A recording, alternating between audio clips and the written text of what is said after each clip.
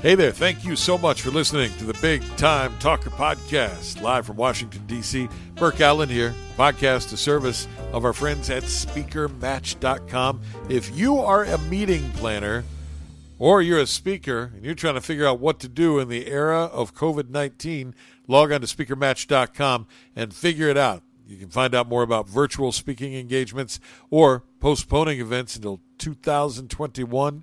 SpeakerMatch.com has the answers. And in this pandemic era, not only are there terrible health challenges, there are also major financial challenges for a whole lot of people, individuals and businesses. Lots of payments are getting missed. Lots of things are being deferred. So, how do you collect on a debt if you need to do it? Or how do you deal with a debt collector if you don't have the funds? We wanted to talk to an expert. Dee Bowden is that expert, and she joins us today on the Big Time Talker Podcast. And Dee, I have to ask you, as a little kid, did you say, one day I want to grow up to be a debt collector? I'm guessing that is probably not what happened, huh?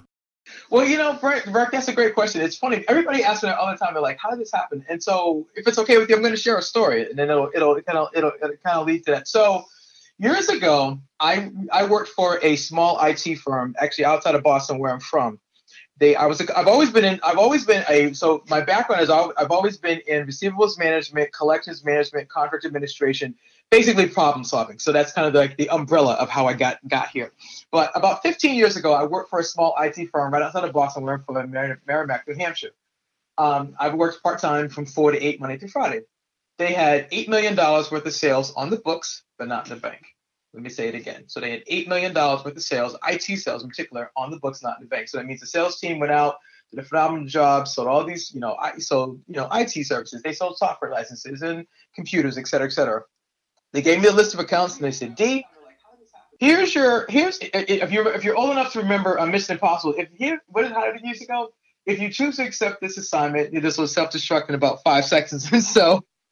And so I said a quick prayer, because I was like, I don't want to self-destruct here, but I'm like, how in the world do you have this much money on the books, not in the bank? So short prayer, went to work, and I realized my love of problem solving is how I got here. So this was like a perfect problem for me. I'm like, $8 million, got to figure out the disconnects, got to figure out what happened. So got on the phone, started doing kind of what we're doing now. Hey, my name is Dee. I'm with the company at the time. Calling about account number, blah, blah, blah, invoice number, blah, blah, blah. I wanted to find out what's going on. We sent you an email and said, we changed this, we changed that, you need to update this, update that. Okay, long story short, figured out, okay, there was some balls that had been dropped along the way. And if you're in business and you're juggling lots of things, the details, what I call the weeds, get dropped often because you're normally chasing the next sale, the next contract, the next this, the next that. Sales went great on the front end. They dropped the collections on the back end. The orders went up, but somebody said, they forgot to collect the money. So long story short, I was able to collect $6 million in 60 days while working part-time, which is phenomenal. $6 million. So $8 million on the books, $6 million in 60 days. But here's where the story changes. On October 24th of 5th, 2005, the CEO says, "Listen, we need to have a chat." So anybody who's listening, if you have a sweetheart, a boo, or a boo-ette, as I say, and he or she says to you, "Listen, we need to have a chat," that's usually a clue or cue for, this is not a good moment. We need to talk. So no, nothing good's coming out of this. So we get downstairs and he says, "Listen, I want to thank everybody for your services. We appreciate everything you've done, but we've made an executive decision and we're closing the company. And you've got 30 minutes to get your stuff and leave the building." True story. So I pick myself off the floor and I'm like, "Are you serious? I just worked this hard to collect this much money. Plus my whole team did. It wasn't just me. I was part of a team. But the point was that everybody lost their jobs 2 months before Christmas." And so that began this journey of, if that could happen then, fast forwarded to 2020, it's already happening on a global scale right now, where companies have already provided products and services, and they were planning to go collect their money, but they got short. The company shut down. Or the better part of it is that things have already been processed, but right now people can't collect their money because they're like, "Ooh, if I go ask for my money right now in the middle of this pandemic, I might mess up the relationship, and I need the relationship because I need to get more business down the line." So I'm like, I'm going to hold off. But I contend that if you have provided a product or service in business, you need to go get your money. And part of how people unfortunately see collections is they see it kind of like I heard your description about Ebenezer Scrooge, and I was chuckling because I'm like, well, nope, definitely not my approach. My approach to collections and recovering money is more about building relationships. Just like you had to build a relationship to get the business, you have to build a relationship to recover the money. And a lot of people misunderstand that because they keep thinking, I can let this go. It's not that big of a deal. I contend that you need to be as focused on recovering your money as you were on getting your sale, because the sale is not complete until the money is actually in the bank. And I think that's the part that most people forget, because they're like, oh, I got the sale. No, actually, you don't. What you have is a promise to have a deliverable, but you don't have the sale until you actually sign the contract. Number one, you actually provide your deliverables. Number two, you provide your service. Number three, you actually bill for it, and then you get paid. That's when the sale is actually complete. And that's the part that most people forget, because they're like, no, I got the sale. No, actually, no, you don't. And that's how I got here. Dee Bowden is our guest, and she got into this a while back through very interesting circumstances, but figured out she could do something that a lot of people, for whatever reason, have a hard time doing, and that's collecting money for work that is done. And she wrote this article called Sealing the Money Leaks, 5 Ways to Secure Your Cash Flow, was featured in Black Enterprise Magazine, and she's a featured speaker with folks like Robin Roberts from Good Morning America, and she talks about this, and if you visit her online at collectthecash.biz, you'll see Dee is a smiling lady and is a positive, pleasant person. And in the middle of this global pandemic, I want to talk to you a little bit about how collections are going to work, because many of us, myself included, have deferred payments. Mm-hmm. People's cash flow is way down. None of us can get out of the house to get to work. And if we, many small businesses people, their businesses are shuttered temporarily. So there's a lot of payments that are being kicked down the road. And I wonder, as somebody who makes their living collecting money, how do you see all this playing out in the midst of this pandemic as we emerge back into the workforce? Oh, that's a great question. So the way I see it emerging is this. Number one, if you're a business owner that is owed money right now, one of the first things you can do is take a look at your contract and look at the terms. That's the first thing. Secondly, you can get on the phone or get on his, everybody's been doing everything virtually. You can ask for a virtual call with your customer and find out, obviously, number one, there's two things. Check your contract. Number one, have you, for the product or services that were already, this was everything pre-the virus, did you deliver your product or service? And if you did, and you have confirmation of that, then you have every right to ask them for payments. Number two, it's relationships. You can check on your customer and ask him for a quick call. Hey, John, Sue, whatever his or her name is, can we schedule a quick call? Number one, check on how they're doing, because they're just as stressed as you are. And so, as I said earlier, it's about relationships. So it's number one, checking on them and finding out how they are. Because number one, once we come out of this pandemic, you still gotta have relationships. You still gotta have business. But if it's to me, it's everything of how you manage it right now. So I would check on them. Number one. Number two, ask them for a 10-minute call. You want to check on them. Number one. Number two, I listen. I know that you may be cash strapped. So am I. Want to just get an idea from you. When do you see being able to make this payment, or can you do a partial payment? Because some money is better than no money. That's for sure. And I think there's nothing wrong with asking for that and then asking them to confirm it in writing. Because at least, even if, for example, if they owe you $10,000 and they can't pay you the full 10, if they tell you, listen, what we can do is we can give you $2,000 right now, and we're going to stagger the payments over the next couple of months, because as soon as we get paid from our vendors, we're going to pay you. That's fine. It's not the full $10,000, but I'll take $2,000 and keep and maintain the relationship versus getting no money and losing the relationship.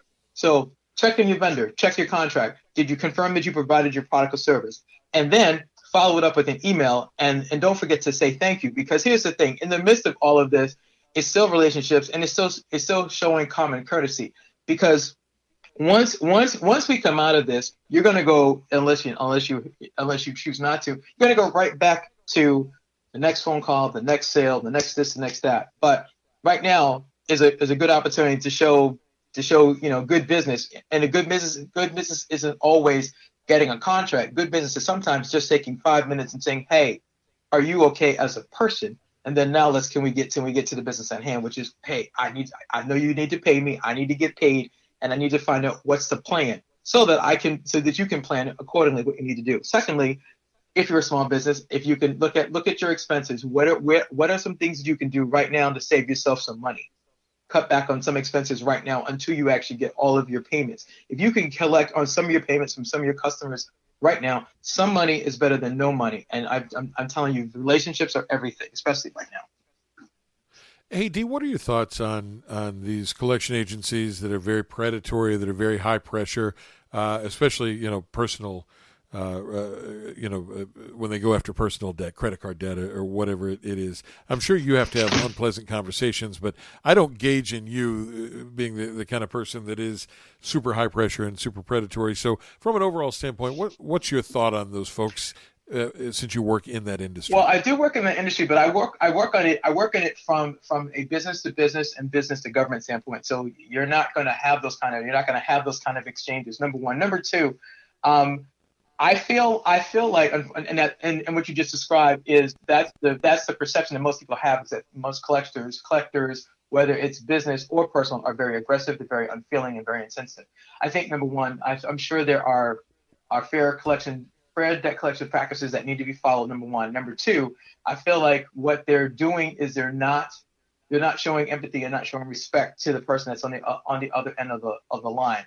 Nobody sets out to get into debt and not be able to pay their bills. I think most of us, are above board and are people of integrity. And if you when to work, you charge something, you plan to pay it, you do. Not everybody runs into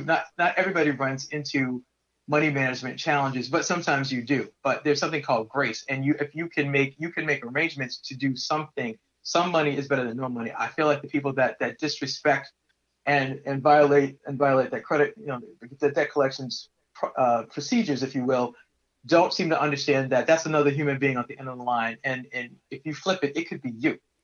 It could easily be you.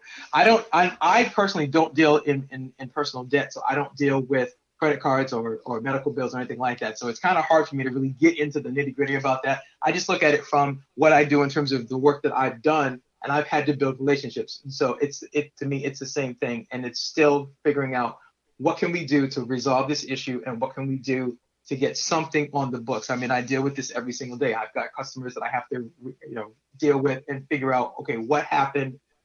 Can you tell me, we have a discrepancy between your records, my records, the research has to be done, then how do we get to resolution? And I've had to learn to build those relationships over the years to get people to decide to go dig up something that's been put off for years, and then go get them to go work on that. But the flip side of that is that I feel like right now in this pandemic, I mean, there are a lot of people that are financially strapped, and my heart goes out to them because it could be any of us at any given moment. I do think that if you are a person that's having issues with your creditors, I think getting on the phone, you taking the proactive initiative, getting on the phone, explaining what's going on, finding out what is the absolute minimum that you can pay, and ask for a lower credit rate a lower interest rate if you can get it. And then, put something toward it so they can see that you have intentions and good faith toward paying your bill. And obviously, when you're up out of that mess, this financial mess, you'll increase your payments and then get yourself back on track. Our guest is Dee Bowden. She knows all about collections. You can visit her online at collectthecash.biz, collectthecash.biz, and she is the CEO of BCS Solutions. They do collections for businesses and governments, and we wanted to talk to her today because as the pandemic rolls on, so many businesses, so many individuals are deferring payments, and eventually the piper will need to be paid. And lots of folks have lots of questions about that. So I wonder, when it comes to collections, how old a receivable is too old? At what point do you just kind of give up and go, this is never going to happen? I get asked that question a lot. So there's two. From my personal experience, there's two thoughts. There's how long. First of all, how long have you had the contract? I mean, have you had the agreement for a year? And then what have been the steps that you've taken? So, for example, have you reviewed your contract? Have you reviewed your terms? Have you already initiated letters and phone calls? And what's happened?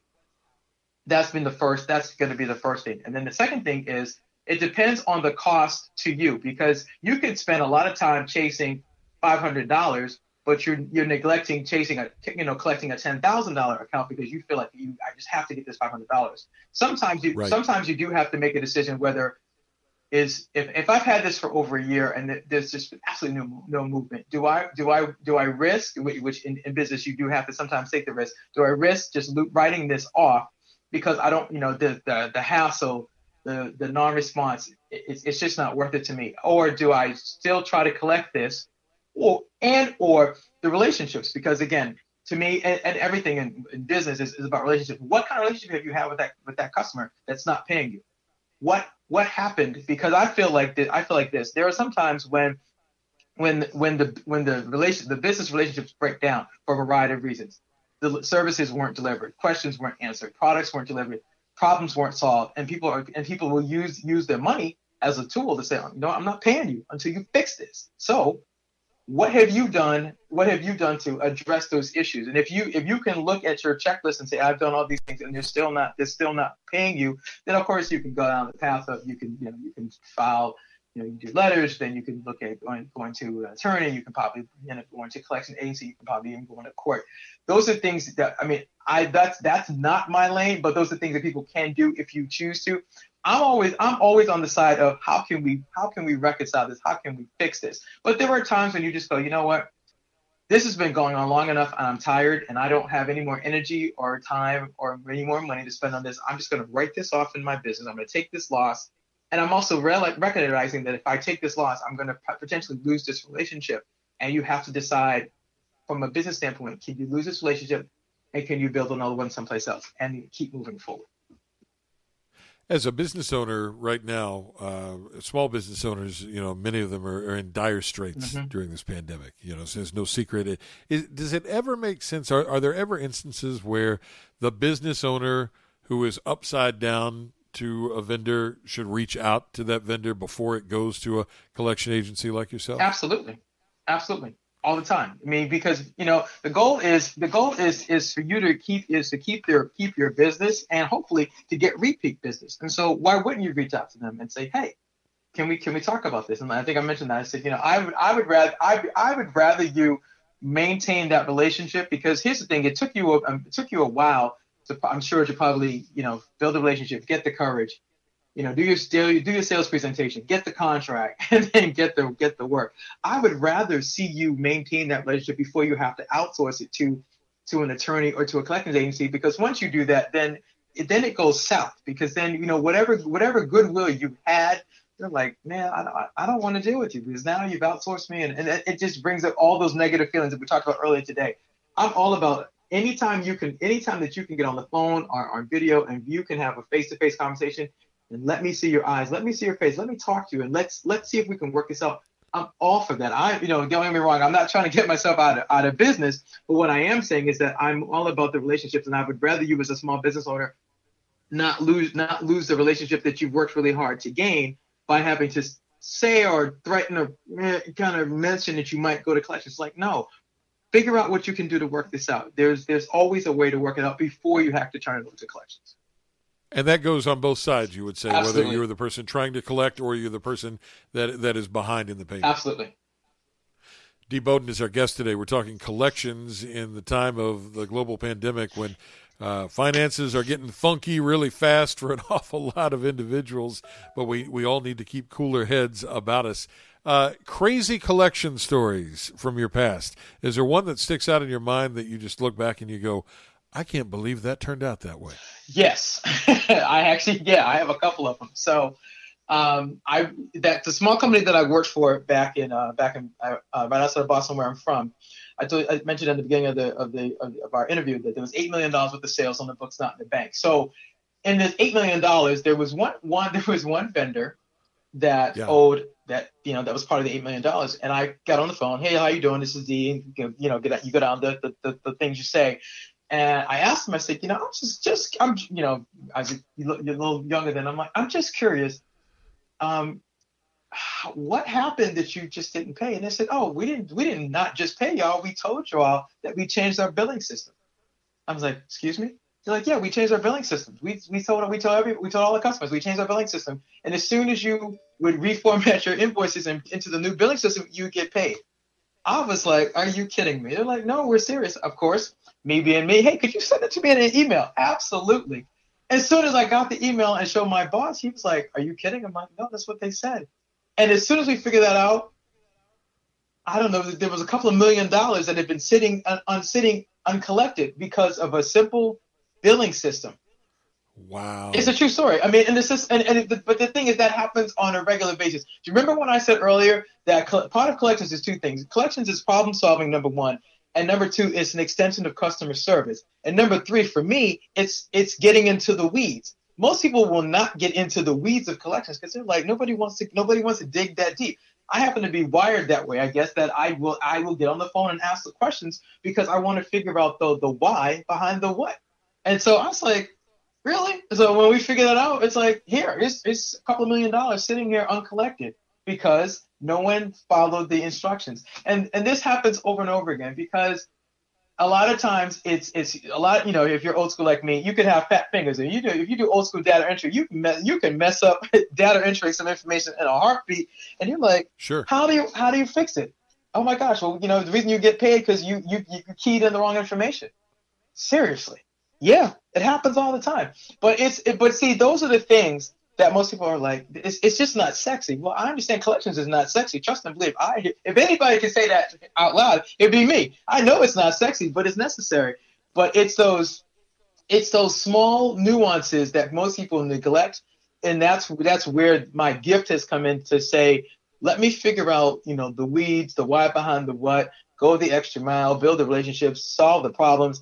And I've chosen to have the attitude that it's problem solving and customer service because most people, like we've talked about all this interview, most people think about collections and they cringe. I mean, I even know most people that would rather go get a root canal than have to deal with collections because unfortunately it's been given a bad rap. But here's the thing. You can't be in business without sales, number one, and you surely won't be in business if you're not collecting any money and getting paid. Dee Bowden, our guest today, she knows all about collections. You can visit her online at collectthecash.biz. She's the CEO of BCS Consulting Group up in Maryland. And Dee, before we let you go, I mean, you know this business inside and out. You've been doing it for a really long time. I guarantee you someone is listening to this podcast that is going to be in dire straits. They're going to be in financial trouble, whether it's with the pandemic, and certainly millions of people are already there with all the folks who are out of work, or something else is going to happen, and they're going to get behind. You have probably heard every excuse in the world. I wonder if you could give us just a handful of tips on if you are behind, how best to deal with a collection agent on the other end of the phone. What do we need to know as business owners or even as consumers? Because, it will all come to us at some point in life. So what tips can you give us to deal with collection agencies? That's a great question. So dealing with a collection agency, see, that's a tough one for me because I'm not a collections agency. So but I guess what I'll say is this. Number one, if a collection agency calls you, I would ask them to confirm who they are, name, what agency they're calling from, and what account they're calling from. That's the second one. First thing. Number two, if you have not been notified prior to this phone call of your account being turned over to a collections agency, I would be going back to the original debtor, and I would be trying to work out things with them first. But that would be the first thing. Second thing, I think I said earlier in our call, I said if you're in dire straits and you're behind in your payments, get on the phone and make the phone call to the person that you're in business with or that you owe money to, and see if they are open to a partial payment. Because I truly believe that a partial payment is better than no payment, and at least you're taking proactive measures to say, listen, I understand that I still legally owe you this money. I understand that I don't have it all right now, but I want to make a good faith effort to address this issue and do something. And I believe that if you can show that, and plus you can document it, you can follow it up with an email to customer service with your name and your account and say and outline it in a letter. Identify what's going on. You identify how much is owed. This is, make a proposal that I can't pay this full amount, but I can do this. Would you be open to this? And can we make an arrangement so that I can at least get started on maintaining my relationship, number one. Number two, maintaining a showing consistency and wanting to pay for the product or services. And number three, recognizing that I have to get back on track once I'm able to get myself out of this financial straits. But I want to show you that I'm serious about doing this. And those would be my those would be my recommendations. I think those are all great, and I know you go in and you train a lot of these collections teams, and you consult with companies on how to collect old debts. Before it goes to a collection agency, I imagine that the company has a lot more leeway, because when they actually do have to turn it over to a collection agency that's not an in-house collections agency, of course, or team, then there's a big chunk that goes to that agency. And is that a 40%, a 50%? I'm just trying to get a gauge of where it makes more sense to try to negotiate with your original company or vendor that you're in debt with before it goes to the agency. Because once it goes to an agency, you probably don't have quite as much wiggle room there. Yeah, you're right. You don't. I mean, and I think once it's turned over to the agency, the agencies are starting to looking at 30% of the debt and higher.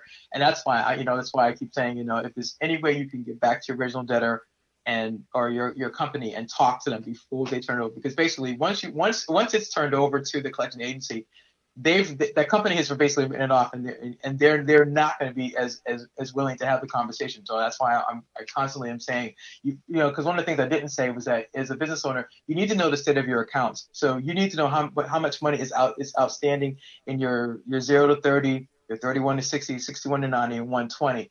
As soon as something goes from the 0 to 30 bucket to the 31st day, you need to be on the phone. You need to be on the phone and email, following up, asking the questions, and confirming that everything was delivered correctly. Number two, if there's anything that you can do to fix that problem, if let's say, for example, they ordered 10 widgets and then you only delivered 8, that means there are 2 widgets that are still owed.